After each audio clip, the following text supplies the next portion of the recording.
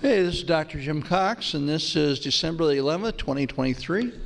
And first hour, we took a look at Christmas and prophecy, looked at 15 prophecies that were out of Jesus' control as evidence that he fulfilled those as having the pedigree of being the Messiah. And we also looked at all the things that were in place in the fullness of time when he arrived. So we're going to go back now to the book, Basic Bible Prophecy, and we're going to start in chapter 17. And I'm going to read the introduction that he has in here because it describes what we're going to do. So on page 197 of the book, Basic Bible Prophecy, Ron Rhodes writes this. He says, I believe there are three primary answers to this question. God gives us end-time prophecies to, 1, motivate us to live expectantly, 2, motivate us to live righteously, and 3, motivate us to live with an eternal perspective. Each of these is important, and I will devote an entire chapter to each as we explore what Scripture says about them. It says, many prophecies addressed in this book could potentially fuel our sense of expectancy of the future, for the future, but 3 are especially relevant. The rapture is imminent. We will be with Christ following the moment of death, and our raptured and resurrected bodies will be awesome. I agree with that. And we've talked about this before. In fact, you have a handout, number 43, that deals with the imminency of Christ, number 43. So if you want to go back, take a look at that, you can. And so by the word imminent, we mean that there's nothing prophetically that has to happen for Jesus to return. That there's no stipulations. And Paul believed this.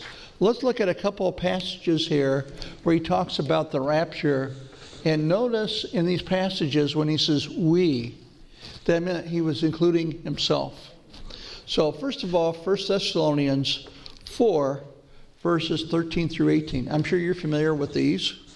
It says, but we do not want you to be uninformed, brothers, about those who are asleep, that is, have died, that you may not grieve as others do who have no hope.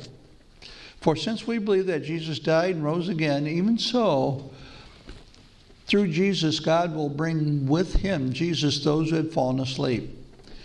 For this we declare to you by a word from the Lord, that we who are alive, notice he says, we who are alive, who are left until the coming of the Lord, will not precede those who have fallen asleep.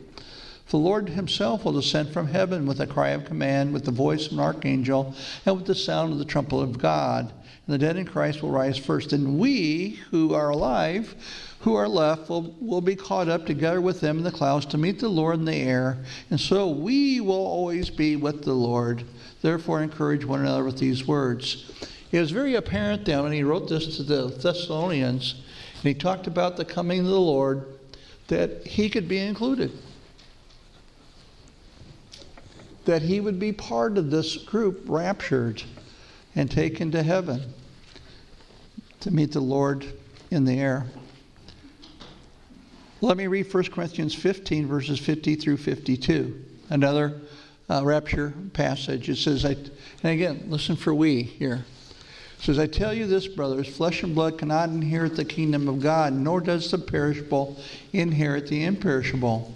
Behold, I tell you a mystery. We shall not all sleep, but we shall all be changed. In a moment, in the twinkling of an eye, at the last trump, for the trumpet will sound, and the dead will be raised imperishable, and we shall be changed. And I believe that Paul thought he could be in that raptured group. So by imminent, we mean that Jesus can come at any time. We call that the rapture. Remember that our position that we take, a pre-trib, pre-mill type of position, is the only position that says that Jesus can come at any time, that he's imminent. If you take a mid-tribulation view, you believe that you have to go 3.5 years through the tribulation before Jesus can return. If you take a pre-wrath view, you believe that you have to go 3/4 way through the tribulation before Jesus can return. If you take a post-trib view, you believe that you have to go through the whole tribulation before Jesus can return. We don't believe that. We believe that we have evidence.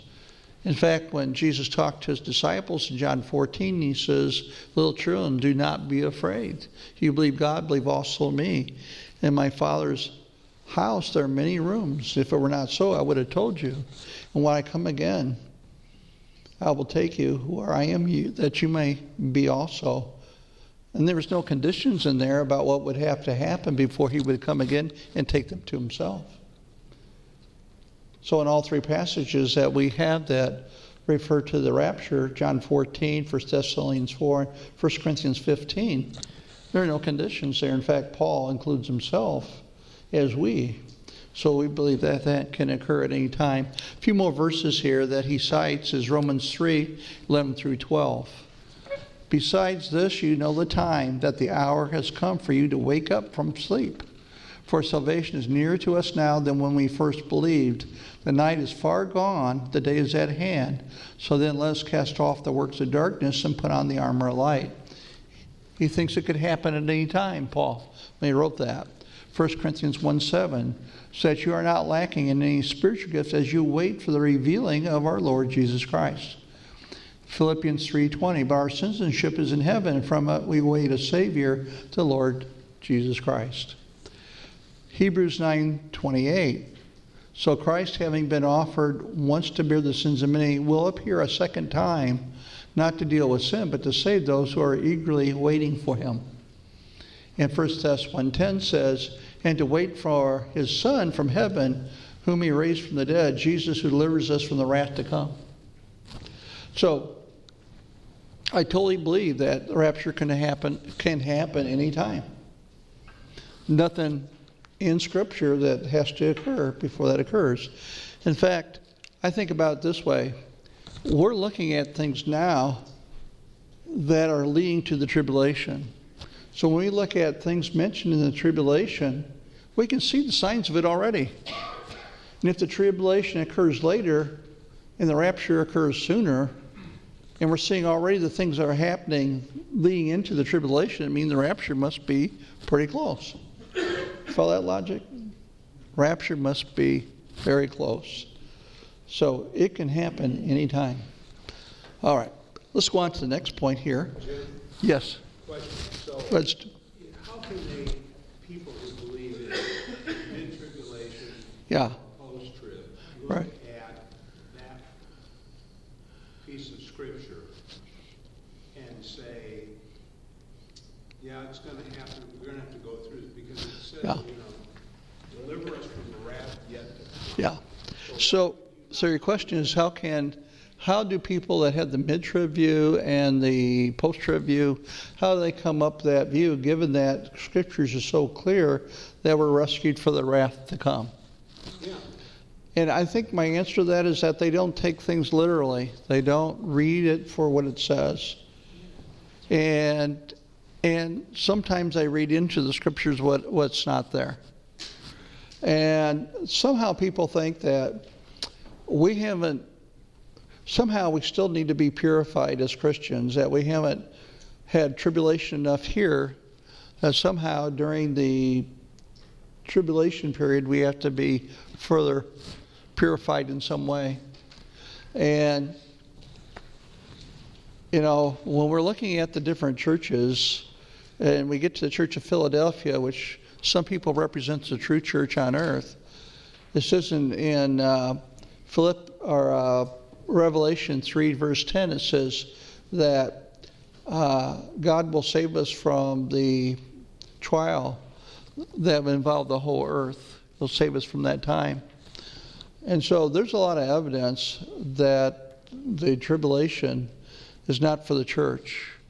And when they arrive at the view of a mid-trib or a partial tribulation or a post, I don't think there's much evidence, to be honest about it. I look at it and it's hard for me to justify how they come up with their views.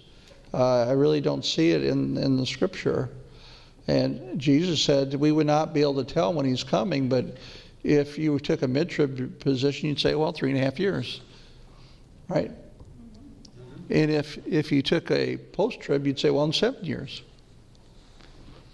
And so I don't think there's good scriptural evidence. I would be hard for me to sit down and try to convince you that a mid-trib position is right, because I know too much scripture opposite it. As we talked about before, when the 70 weeks prophecy is given, it starts out with, Daniel, this is for your people and your holy city. It's not for the church. And then he describes the 7 years, and the 7 years is for God to bring Israel back to himself. It's part of Israel's plan, that they would have a kingdom on earth, and all their promises would be fulfilled.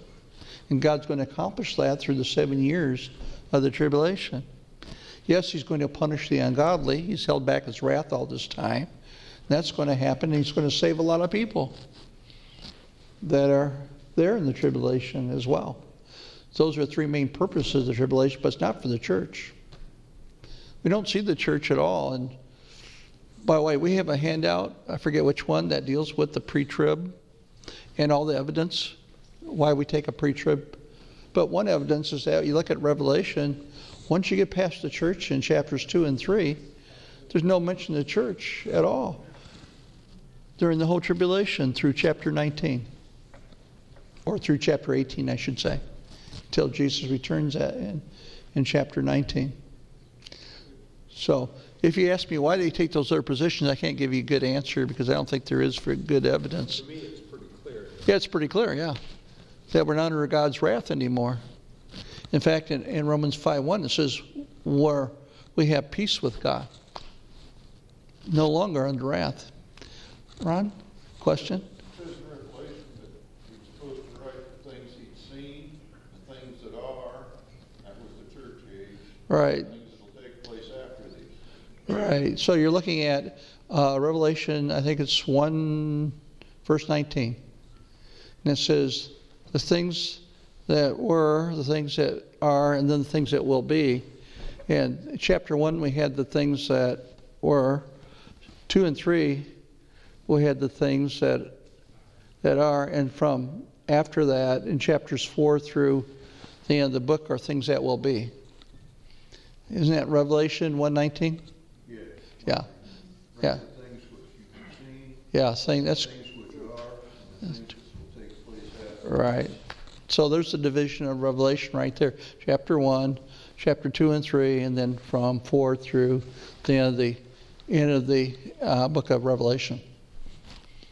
Very good. Al Lindsay taught me that. What's that? Al Lindsay taught me that. I didn't come up with it. Okay. So let's go on here. It says, his next point here is, so we will be with Christ following the moment of death. So the first part of this was that Christ can come at any time.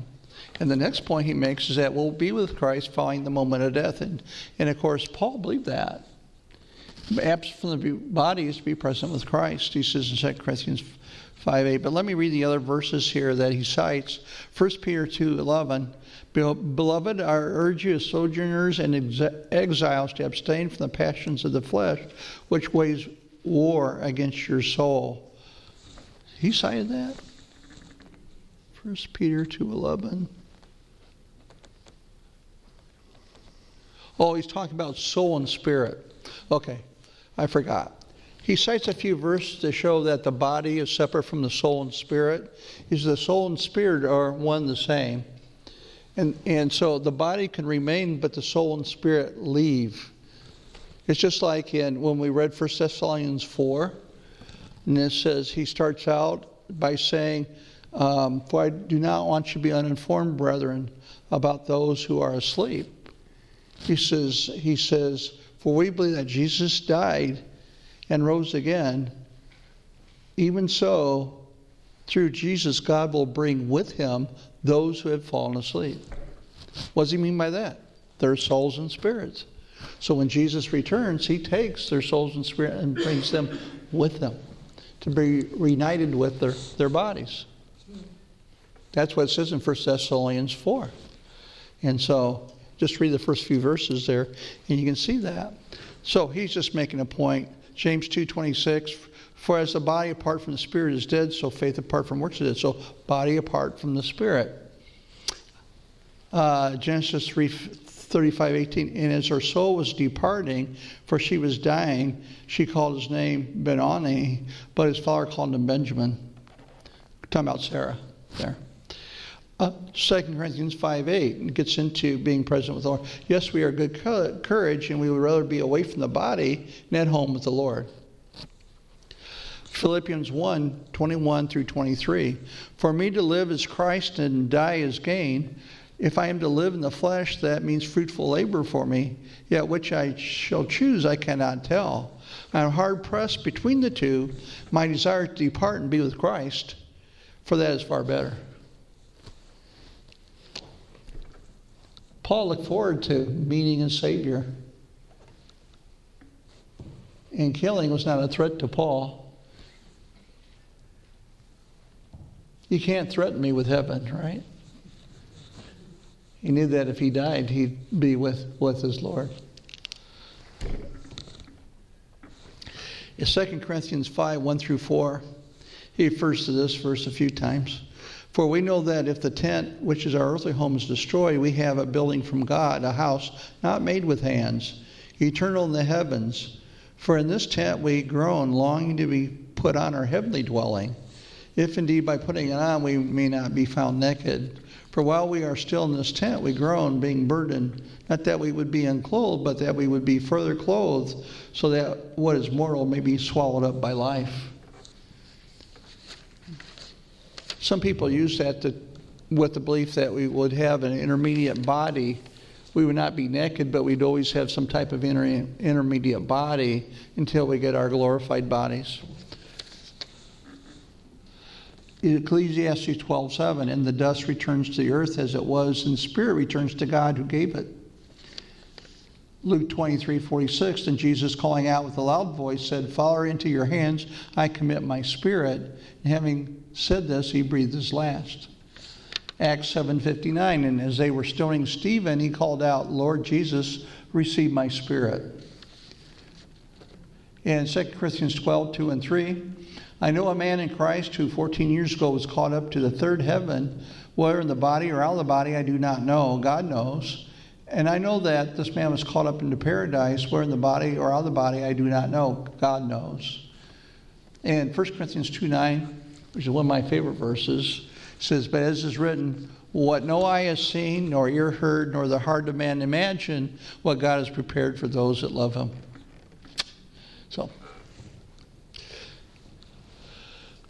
So we know and believe that when we pass from this life, that we don't die, our spirit or soul goes to be directly with the Lord.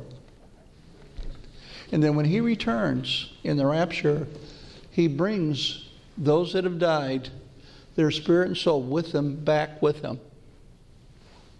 And that's what it says in 1 Thessalonians 4. That when he comes, he brings with those, it says, that have fallen asleep. That is their soul. And their bodies, their soul and spirit are reunited with their bodies in a glorified body. Now, he goes on here, I'm going to look at my time here, but he goes on here and he talks about our heavenly habitat on page 200. Page 200, and he has a table there, and he has the heavenly country. Hebrews 11:13-15, he says, these all died in faith, not having received the things promised, but having seen them and greeted them from afar, and having acknowledged that they were strangers and exiles on the earth. For people who speak to us make it clear that they are seeking a homeland. If they had been thinking of that land from which they had gone out, they would have had an opportunity to return. So he talks about those that died in faith looking forward to another home, not the home on earth. And then Revelation 21, 1 and 2, the holy city. Then I saw a new heaven, a new earth. For the first heaven and the first earth had passed away, and the sea was no more. And I saw the holy city, New Jerusalem, coming down out of heaven from God, prepared as a bride adorned for her husband. So we studied this already. There's going to be a holy city for us to reside in. And then 2 Peter 3:13. But according to his promise, we are waiting for new heavens and new earth in which righteousness dwells. So a home of righteousness. And then a kingdom of light, giving thanks to the Father who has qualified you to share in the inheritance of the saints in light. And it's a paradise of God. Revelation 2:7 says, he who has an ear, let him hear what the Spirit says to the churches. To the one who conquers, I will grant to eat the tree of life, which is in the paradise of God. So a future habitation is called paradise. And of course, he says the New Jerusalem. I won't read that one. We looked at that one before. But the New Jerusalem describes the walls and the gates and so forth. And the gates had the name of the 12 tribes of the son of Israel. And the foundations had the apostles of the Lamb on it. And then we will be resurrected with awesome bodies. And 1 Corinthians 15, 42 through 43 says, so it is with the resurrection of the dead. What is sown is perishable, what is raised is imperishable. It is sown in dishonor, is raised in glory. It is sown in weakness, is raised in power. So we're going to have powerful bodies. And 1 Corinthians 15, 53 and 54 says, for this perishable body must put on the imperishable, and this mortal body must put on immortality. When the perishable puts on the imperishable, and the mortal puts on the immortality, then shall come to pass the saying that is written, death is swallowed up in victory. All right.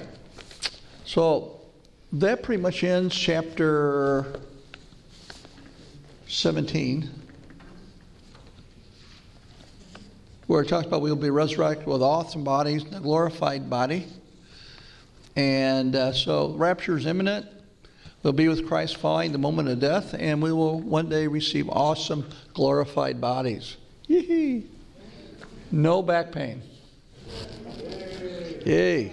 Yay. Fred, you can relate to that too, right? Next year will be 20 years with my back problems. 20 years. So, Lord, you can let me know. But when I get there, I probably won't even ask the question. It'll be so glorious, it won't be an issue. So the next chapter deals motivation to live righteously. And so we have wisdom from Paul, from Peter, from John. And so let me read that. I don't know if we'll get too far. I guess we won't finish the book tonight, but we'll come close to it. So I'll pick it up in January, and we'll finish it off. But wisdom from Paul. By the way, you had a handout related to this, number 10. Because I talked about this at the beginning of the class, about consequences and how it should affect us to live righteously on handout number 10. But let me go to the verses that he refers to. Here's wisdom from Paul. Besides this, you know the time that the hour has come for you to wake up from sleep. For salvation is nearer to us now than when we first believed. The night is far gone, the day is at hand. So let us cast off the works of darkness and put on the armor of light. Let us walk properly as in the daytime, not in orgies or drunkenness, and not in sexual immorality and sensuality, not in quarreling and jealousy, but put on the Lord Jesus Christ and make no provision for the flesh to gratify its desires. So he says, the time is coming, it's getting closer. Purify your life. Don't be immoral. Don't get drunk. Don't quarrel. Don't be jealous. Make no provision for the flesh to gratify its desire. You know Jesus is coming. Wisdom from Peter.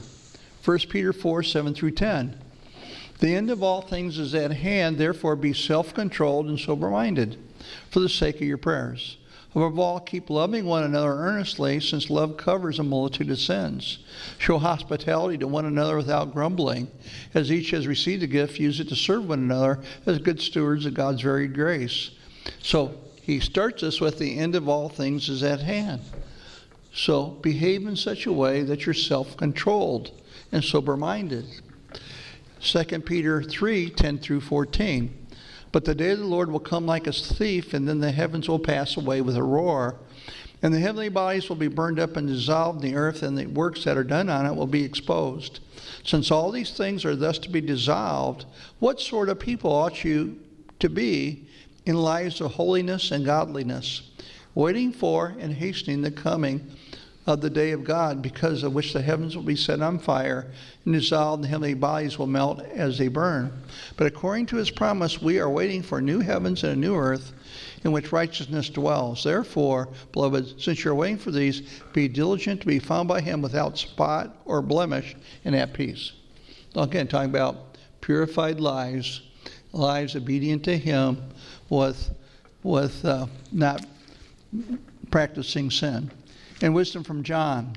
1 John 3, 2 and 3 says, Beloved, we are God's children now, and what we will be has not yet appeared. But we know that when he appears, we will be like him, because we will see him as he is. And everyone who thus hopes in him purifies himself as he is pure. Again, talking about a purified life, because we know we're going to see Jesus pretty soon. So, people say, well, prophecy doesn't have any practical consequences. It's pie in the sky by and by. But every time we see prophecy in the New Testament and it talks about it, it always says, because of what you see in Jesus coming, you live a self-controlled life. Really, a spirit-controlled life is what we really should say. Live in a way that when he comes, you would not be ashamed. Live in such a way that you would glorify him. That's the consequence of prophecy, because we expect him to return any time. I think it's 1 John 2, verse 28. It says, little children, abide in me. So when he returns, you will not need to be ashamed. 1 John 2, I think it's verse 28. You can look it up there. And so it says we wouldn't want to be ashamed. We would want to be that. And then he talks about using our time wisely. And so let me finish up chapter 18. I'll just leave chapter 19. I'm almost done here with 18. He says in Ephesians 5, 15 and 17 through 17, look carefully then how you walk, not as unwise, but as wise, making the best use of the time, because the days are evil. Therefore, do not be foolish, but understand what the will of the Lord is. So he says, make the best use of your time, knowing he's coming. Colossians 4:5, conduct yourselves wisely towards outsiders, making the best use of the time. Psalm 90, verse 12, so teach us to number our days, that we may get our heart of wisdom. Knowing God's given us a finite set of days, walk in wisdom. Psalm 39:4, O Lord, make me know my end, and what is the measure of my days. Let me know how fleeting I am. In other words, make your days count for him. And then we have this handout, which we may not get to again. And so you have a handout. It's called, I entitled it, let's see, Lessons in Daniel. So I'll tell you what, we're really out of time tonight, and we didn't get to really hand out 95 yet. So I put down the verses that are referred to there. So I think I'm going to stop there tonight since we're out of time. And when we come back in January, it won't take us very long to do this handout and finish chapter 18. And then we only have chapter 19. And again, it's it won't take us very long to get through chapter 19 as well. And so still next time we get together, Lord willing, the last chapter deals on motivation to live with an eternal perspective. That is, instead of just living day to day, we should look forward to where we're going to be in eternity with him. So I'm going to go ahead and close tonight. And like I said, I'll send out an email. And it'll, again, remind you when we're going to meet. I will be sending out a Word document that will have all the questions that are in the new book. If you want to look through the book and read through it or look at the questions at the end and so forth, feel free to do that. As usual, as I've done here, I'm not requiring you to read the book or answer the questions before you show up. I want you to be here, even if you didn't get to do the homework. So if you didn't get a chance to get to the book, feel free to come. Just bring your book with you and your Bible, and we'll be good. So let me close in prayer for us. I want to wish you all a very Merry Christmas. Maybe a blessed one. I know you'll remember the reason for the season. And next time I see you will be next year for most of you. So, and may have a great start in the year. If the rapture occurs, we'll have a great start in the year, won't we? Great year. So let me close in prayer for us. Father, we thank you again for who you are and your sovereignty. Father, thank you for your word and the mystery of your Holy Spirit. And thank you for being here tonight and help us to understand these things. Father, thank you for the anticipation, the eagerness we have for your return. And Father, as we read tonight, I pray that you'd help us to live righteously in a way that would be honoring to you, anticipating that in a moment, in a twinkling of an eye, it says that we'll be changed and we'll be with you forever in your presence. And it tells us in your word in Thessalonians that encourage one another with these things. And Lord, we are encouraged with that promise. In fact, your return is called the blessed hope, the appearing of the glory of our great God and Savior, Jesus Christ. And we thank you for that hope that we have in you. Father, as we leave tonight, we pray that you bring these things to mind during the season that we've talked about, but also, Lord, that you give us safety as we travel home. Father, thank you again, give you praise and glory, and thank you again for who you are. We pray this in Jesus' name. Amen.